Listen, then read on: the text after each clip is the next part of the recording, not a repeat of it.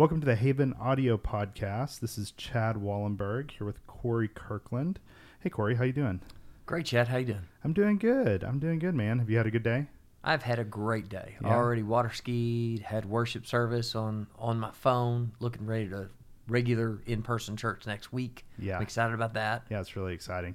For those of you listening, we're actually recording this on May 31st, so this is the last Sunday that our church, FBC Chickasha, did merely online services, and from now on we'll be doing in-person services for those who feel comfortable coming, and we're really excited about it. It's been a heck of a season having to figure out how to just get in the zone and worship through video and all of that stuff, hasn't it? It has been. Yeah. At our house, we've eaten popcorn during worship, which is cool. I wish we could have popcorn in regular church, but I am really missing human interaction. There's just so many times you can Chromecast worship to your TV. Yeah, so me too. I'm really excited. I'm an extrovert, and my social tank has been empty way too much during this quarantine. Yeah. So next week's going to be a big deal. Even though I'm going to be wearing a mask, yeah, it's going to be worth it. Oh yeah, absolutely. And kind of in light of that, you've obviously already noticed, if you found this and are listening to this right now, this format's a lot different than a lot of the Haven material that we've been putting out.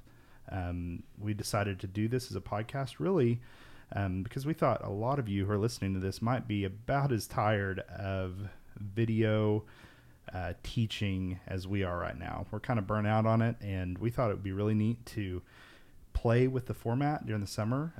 During the summer, we always do note cards.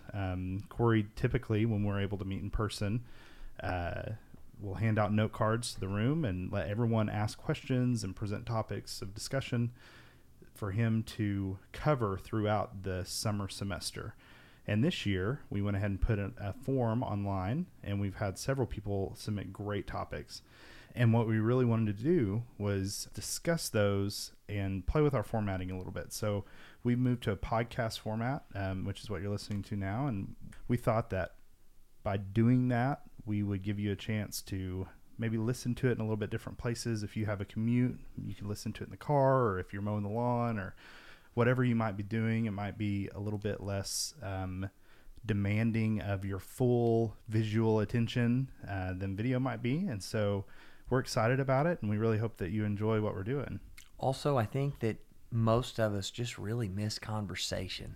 And so we thought maybe having a conversation type of format might kind of fill that niche a little bit in our life, that longing for fellowship. So we thought, Chad and I, we're as good of friends as you can be. And so we thought maybe you wanted to hear a couple best friends sitting here talking. And so here we go. Let's jump right in. Yeah, it's going to be fun. So, welcome aboard. All right. So our first note card session, the first topic we're covering is sexual immorality. We had several people ask about sexual sin and what the Bible says about sex. And that's really a common question for our summer times, isn't it? Sure. This is the 9th summer that we've done the Note Card Wednesday. And all 9 years, the most common topic in the note cards is sex. People have questions about sex, which it makes sense. It's a big part of life. That's always the most popular subject in the summer. Probably because you don't always get to ask anonymous questions about these type things. Yeah, so, absolutely. So that's where we are this year. People ask questions like, one person just wrote the word sex. Someone else asked, how far can I go before I get married?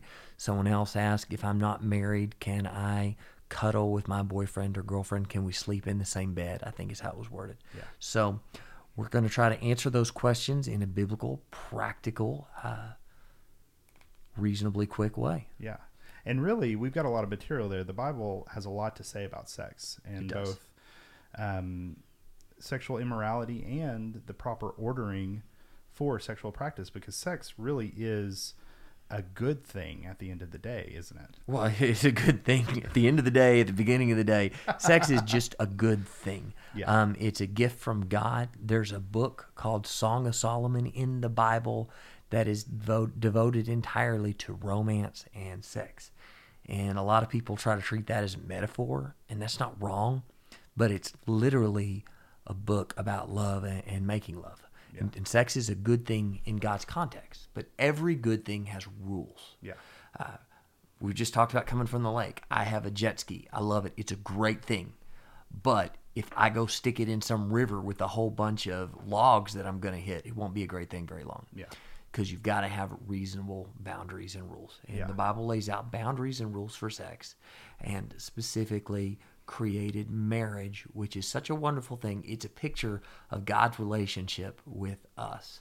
And so that's pretty high praise. Yeah. And so sex is a good thing, but there's rules. Yeah. Let's just start with a survey of kind of what the Bible says about sex, right? In Sure. the Old Testament, what does it say about sex?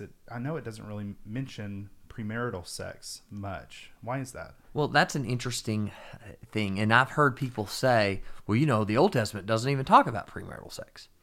And while that might be semantically accurate, the Hebrew culture is different than our culture in many different ways. Yeah. But the most clear way on this subject is the fact that their culture, they had a betrothal process, which is a ceremonial commitment. What we always compare it to engagement, but it's really more like the marriage ceremony, just a long-term process.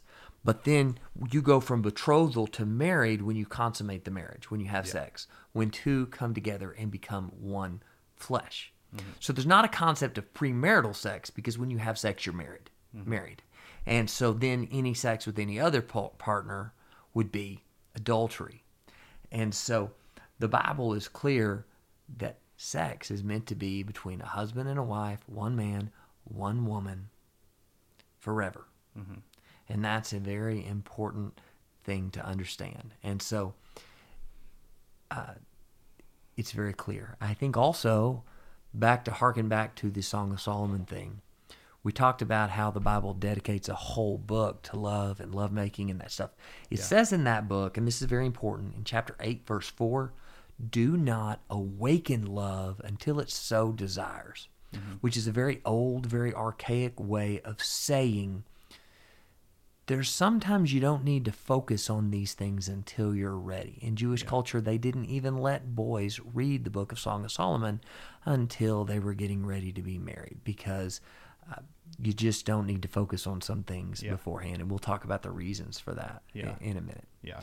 And I think the ESV in particular translates Song of Solomon 8:4 as do not awaken love until it pleases, which is the same concept, right? Like it harkens back to this idea that sex is something that was created by God. It was created as a good thing, right? But like all good things, if you use them out of their proper context, you're going to have a bad time, right? Absolutely. I think we've all, most of the guys that I've been around have tried to use a screwdriver as a hammer at one point in their life. And that is never satisfying, right? When you got something you need to nail in, right? And you don't have a hammer handy and you use the handle of a screwdriver, it just never works the way you expect it to, right? One of the great failings of my life is when I'll be working on something and it will call for some particular tool that I don't own that cost $4.95. I'll say, I can twist a pair of pliers, or I can make something like that out of a hammer, or I can use a screwdriver, I can wedge it in. And then at 3 a.m, I'm trying to find some place that's open to fix all the stuff that I broke. Then I eventually have to buy the tool that I needed, and then I get done. Yeah. But I try to cut corners. And the Bible's pretty clear. Love is something you don't cut corners with. Yeah. So, yeah, it's a gift and it's good, but we need to look at how the Lord intended that gift to be used, right? Awesome. What about the New Testament? What does the New Testament have to say about sex? So the New Testament talks about sexual immorality, or your version of the Bible might say fornication. The word there in the Greek is porneo. That's where we get the word pornography. And that, interestingly, is a word that means to sell off. So it's this idea that you cheapen sex. You take this most valuable of gifts that God's given us, and you don't recognize its value. Yeah. It's very similar to you guys and gals that come to Haven on a regular basis. You hear me say all the time that hamartano, the Greek word for sin, is literally not the bullseye. in anything that's not the bullseye for our life, not what God called us to do, is sin. In the same way, sexual immorality or fornication, it's broader than just premarital sex, premarital intercourse. It's anything that's not moral sex, anything that doesn't fit God's plan for our life. It's not about, is there a loophole or not, or is there a technicality? It's, is this marital, moral sex? If it's not, then that's that porneo, and that's not okay. That's sexual immorality, and the Bible condemns that. Yeah, and I think just because of the nature of how we're wired, I feel like sex is one of those sins that it's really easy for us to try to get as close to the fire without getting burned as possible, right? Temptation is very real, and it is very easy to try to find those loopholes, but really we can apply this to any sort of temptation we might have, but we really have to focus on the spirit of what the Bible is telling us, as well as the letter of the things that the Bible tells us to do or to avoid doing. Right? Absolutely. In fact, it tells us in 2 Corinthians chapter 3, verse 6, that God calls us not to the letter of the law, but to the spirit. That the new covenant is one of spirit and not of letter. And that gives us freedom, but it's our calling. And so God calls us to go above and beyond. Yeah. And this is going to sound Sunday school, but I promise stick with us and we'll give you some actual practical things to think through and kind of rules to live by. But let me be theological and let me give you a Sunday school answer for just a second. Because Jesus says the greatest commandment is to love the Lord your God with all your heart, all your mind, all your soul, and all your strength. All of it, 100%. Run towards Jesus. And this idea, how far can I get away with, is really like, how much can I deviate from running towards Jesus and still eventually get there? Yeah. Which misses the whole point. And that's not what God calls us to do. And really, relationships in general are about running to Jesus and finding someone who can be a teammate with you and help you run to Jesus. Yeah. Not that you have to go out of the way for them or they have to go out of the way for you, but each of you pick each other up when you fall down. Each of you help you travel, because there are lots of road trips that it's safer for two people to travel than one. Yeah. When two are better than one, because when one falls down, the other's there to pick him up. Yeah. That's what a godly relationship is all about. And so we want to help your partner, your spouse, your boyfriend, your girlfriend, wherever you are along life's journey. You want to help them get to Jesus, and you want them to help you get to Jesus. And so it's really not a what can I get away with type of thing, as it is a what glorifies God type of thing. And I know that sounds Sunday school, but stick with us.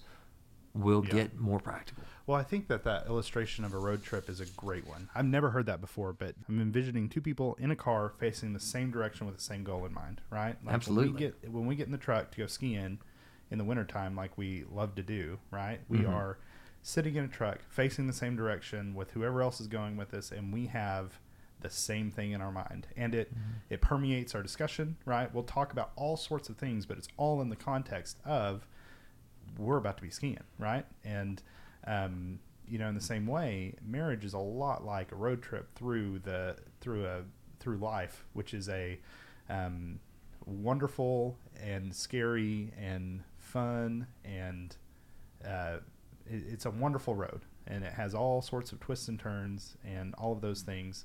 But the goal, right, being more like Jesus, should permeate all parts of that relationship, right? And that Absolutely. doesn't mean that you can't have other things that you enjoy or have other hobbies that you like to do together or separately or whatever, but the foundation of that road trip, the foundation of what you're talking about in that road trip is your goal, right? Absolutely. Yeah, I love that illustration. It's great. And these questions, these how far can I get away with type things, really cover about half of what we need to talk about today. Because the Bible is clear that we can have sexual immorality issues. We can have, in other words, not moral sex issues that are physical in nature, like what you do with your partner, with your boyfriend, your girlfriend, or whoever.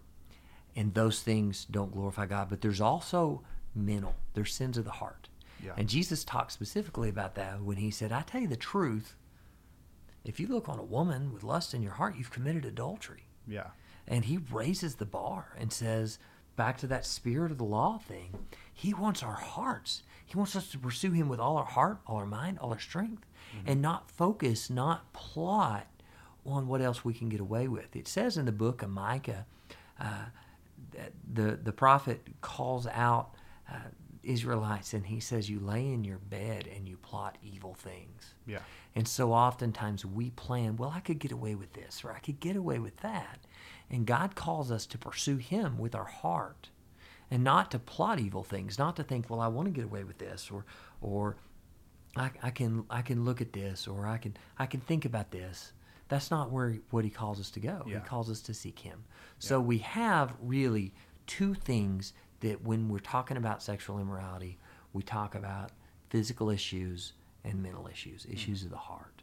And both of those things are laid out clearly. I mentioned the New Testament, but in the Old Testament, if you go back to the 10 Commandments, that 10th commandment says don't covet. Specifically, don't covet your neighbor's wife. Yeah. The idea that you look at somebody and you dwell on making them your own physically. Yeah.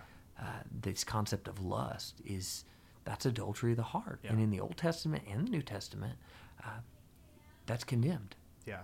And that at its heart was really the first sin that David committed in the famous story of David and Bathsheba, right? Like, David didn't begin by committing adultery with Bathsheba physically. He began by looking on Bathsheba and desiring her with his heart. Mm-hmm. That's absolutely right. Yeah. And of course that led to not just sexual sin issues, but violent sin issues and a loss of fellowship with God. And what happens is you can't serve two masters. And so when we start looking at someone else in that desirous and that covetous, lustful way, all of a sudden we're serving a different master, and we are literally plotting and scheming, as it talks about in Micah. Yeah, and really our issues of the heart, sins of the heart, and physical sin is so connected, but oftentimes we can use one to excuse the other, or vice versa, right? Yes. Because it's possible to not put yourself in situations where you might sin with another person, right? But it's impossible to completely banish that idea from your mind. And it's, when we talk about lust doesn't mean noticing someone's attractive. You're always going to be able to notice people being attractive. There are descriptions of people being attractive in the Bible. We talked about David. David is specifically described as ruddy and handsome. Yeah. He had a good tan, and he was good looking. Yeah. And the Bible points that out to us. And there's nothing wrong with noticing someone's good looking. What happens is when we covet with our eyes and we think on, I would like to take further steps. Yeah. And that's what's not okay. It's that covetousness. Yeah. And so that's a great point, Chad.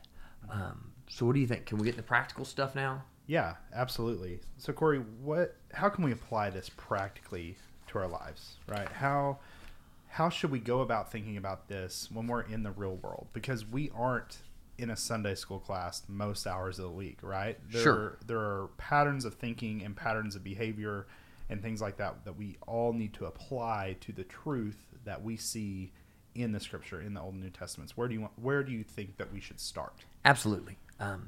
Now, the first thing, I think pretty much any analysis of is this okay and this not okay always needs to start with Colossians 2:21 in my analysis. And Colossians 2:21 tells us that the rules of man have an appearance of wisdom, but they have no value.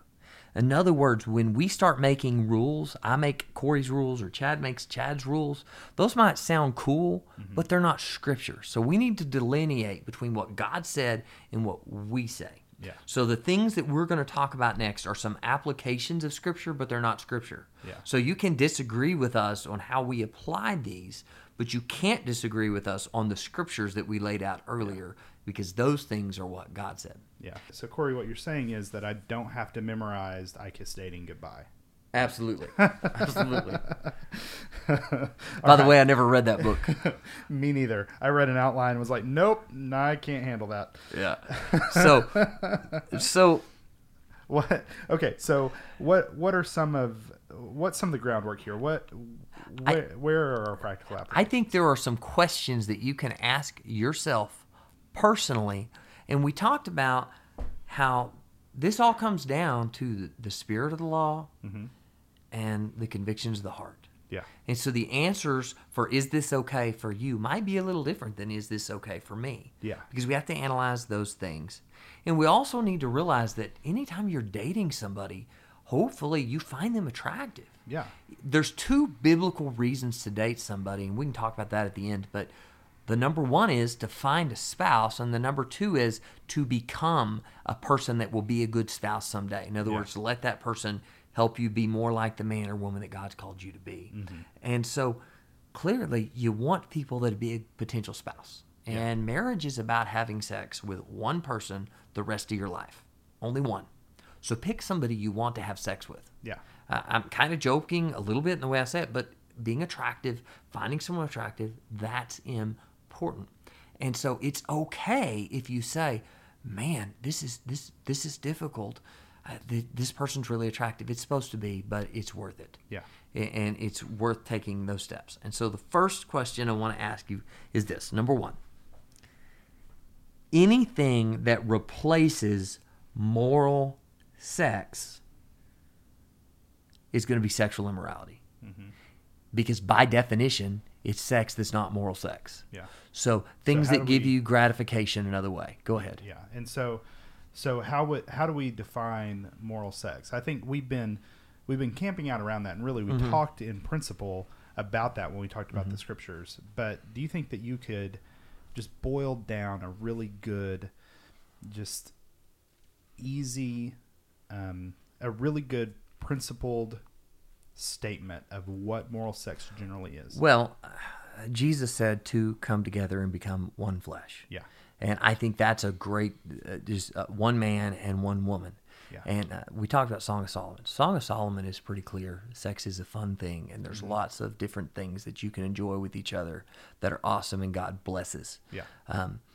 And so I used to actually make the statement, anything between a husband and a wife and just them, it's okay moral sex. But I think there's some caveats that in today's world, certainly if you're bringing in another person or if you're bringing in pornography or things that don't honor God or some type of a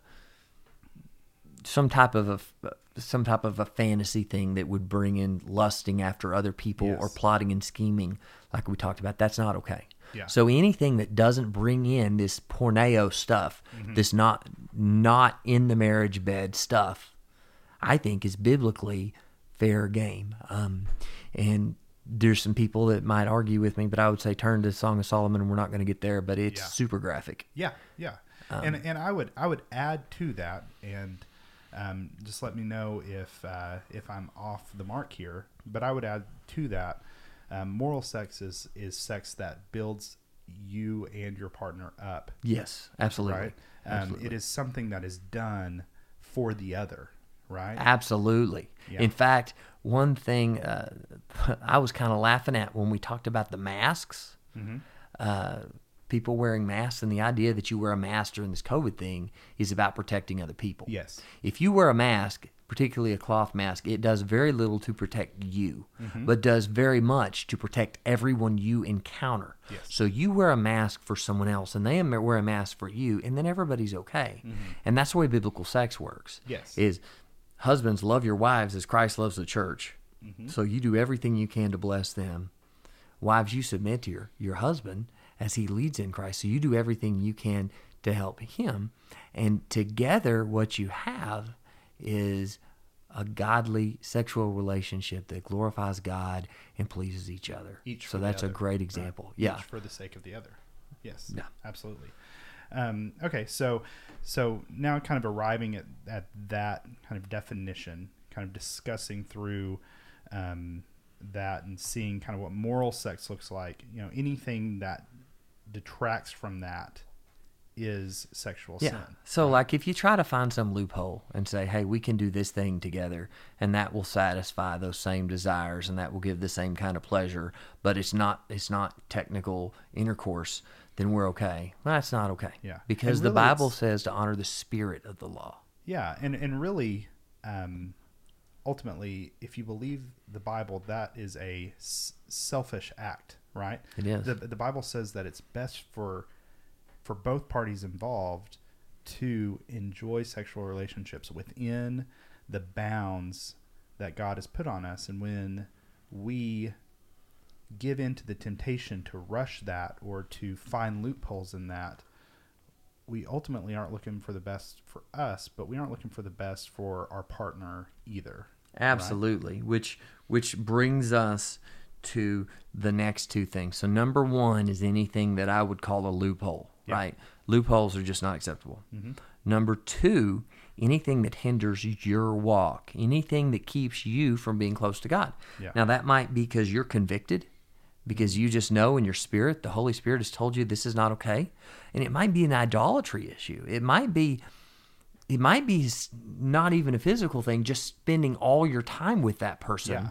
instead of glorifying God, or spending all your money on that person, Yeah. or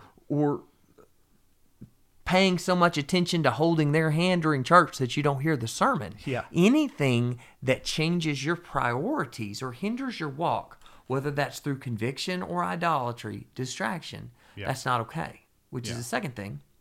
And the third thing goes with it, like Chad mentioned, and that's anything that hinders your partner's walk, your boyfriend, your girlfriend, anything that keeps them from being close to God, because you know they're convicted about this thing. They don't have any spirit of freedom about this thing, or you know you're making them stumble through distraction and idolatry and placing priorities in the wrong way.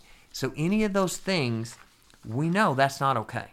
Yeah. So any loophole, anything that makes you struggle, whether through conviction or priorities, and anything makes the other person struggle through convictions or priorities, that's okay. Not okay. Yeah. Yeah. Well, what about, one of our questions, one of the note cards that was entered digitally for us was, what about cuddling in bed with a boyfriend or girlfriend, or it might have been worded sleeping in the same bed, right? With the implication that sex isn't happening, right? Like let's apply these principles that we've kind of explored together. Let's apply it to that specific question, since something we got. What do you think about that? Well, it's hard to know exactly, because we talked about the difference in God's law and our law. Yeah. However, if it's not a problem to sleep in the same bed, it might be a problem in some other way, because maybe you're not attracted to that Yeah. person. Because most of us, if you're attracted to somebody that you find attractive and you're in bed with them, it's going to be tempting for your hands to roam to places they shouldn't go. Yeah. And if your hands don't roam, then your head will. Yeah. To be thinking, how can I go and how not? And so most of the time, I don't think that's a good idea. Yeah. I also think if there's nothing there at all, Yeah. then maybe you're not attracted to that person, and you worry some other way, because that should be difficult. Yeah. It really should. Yeah. And I can't speak for anyone else, and I'm not condemning people, but I think if you go through those 3 steps, I would be surprised if you didn't decide that was an activity that wasn't Yeah. glorifying God. Yeah, like even if there's not somewhere in Scripture that we can quote and say the letter of the law says do not, cuddle with another person in that context, it's almost definitely unwise, and almost definitely in most situations kind of goes against the spirit of the law there. If there, At the very least, do you really want to sit there and stare at a steak that you're not allowed to eat? yeah, right? Right? You just get hungrier. Yeah. In other words, do not awaken love until it desires. Yeah, yeah. That's exactly back to that Song of Solomon 8:4 that we Absolutely. started the conversation with. Absolutely. Absolutely. So what if we messed up, right? What if we've given in to that temptation? Hey, all have sinned and fallen short of the glory of God, and every one of us have messed up. And probably most of us have messed up along these lines somewhere. I mean, maybe we crossed a line, maybe we didn't, but it's not about a line, because it's about the spirit of the law, not Yeah. the letter. And so We've all made mistakes. And it reminds me, I love the story in Exodus chapter 33, and we could do a whole podcast on Exodus 33, a long one. But after Israel has sinned against God, they've so much so, they've committed so much idolatry, worshiping someone else, that God says, you know what, get your act straight, or just go away, I'm done with you, someone else will be my people. Yeah. And Moses repents, and he says, please forgive us, and God does. And Moses says, well, what do we do now? Mm-hmm. And God says, honor me, today. Mm-hmm. Honor me today. And so if you're a Christian and God has forgiven you of your sins and he's made you a new creation, but you've messed up, where do you go from here? You honor God today. The next day, the next night, you honor God with that, and you grow and you become a bigger, better person. Mm-hmm. I tell my son all the time, when we fall down, we get back up. Yeah. That's it. That's life. Yeah. When you fall down, you get back up. Yeah. And the book of Joel, again, awesome book, awesome story. We could go back in there. But a great passage from the end of that book is, God can restore the years that the locusts have eaten. I love that quote. God, in other words, Israel sinned. We don't even know what sin they committed. Mm-hmm. But the consequences of that sin was all their harvest, all their food that they had put up got eaten by locusts. Yeah. And God says, I can put it back. And God can make you a new creation and wash you as white as snow. And that is not just something that is said. That's true, because God is God, and he can do that. And he can restore the years that the locusts have eaten in your life. You can have forgiveness, and you can have newness of life. Yeah. All you got to do is ask. Yeah, and isn't that just a glorious truth about the gospel, right? Like, I feel like we need to take a minute here and just point out that is the gospel, right? Mm-hmm. This isn't just something that God's promised to restore the years that the locusts have eaten. God's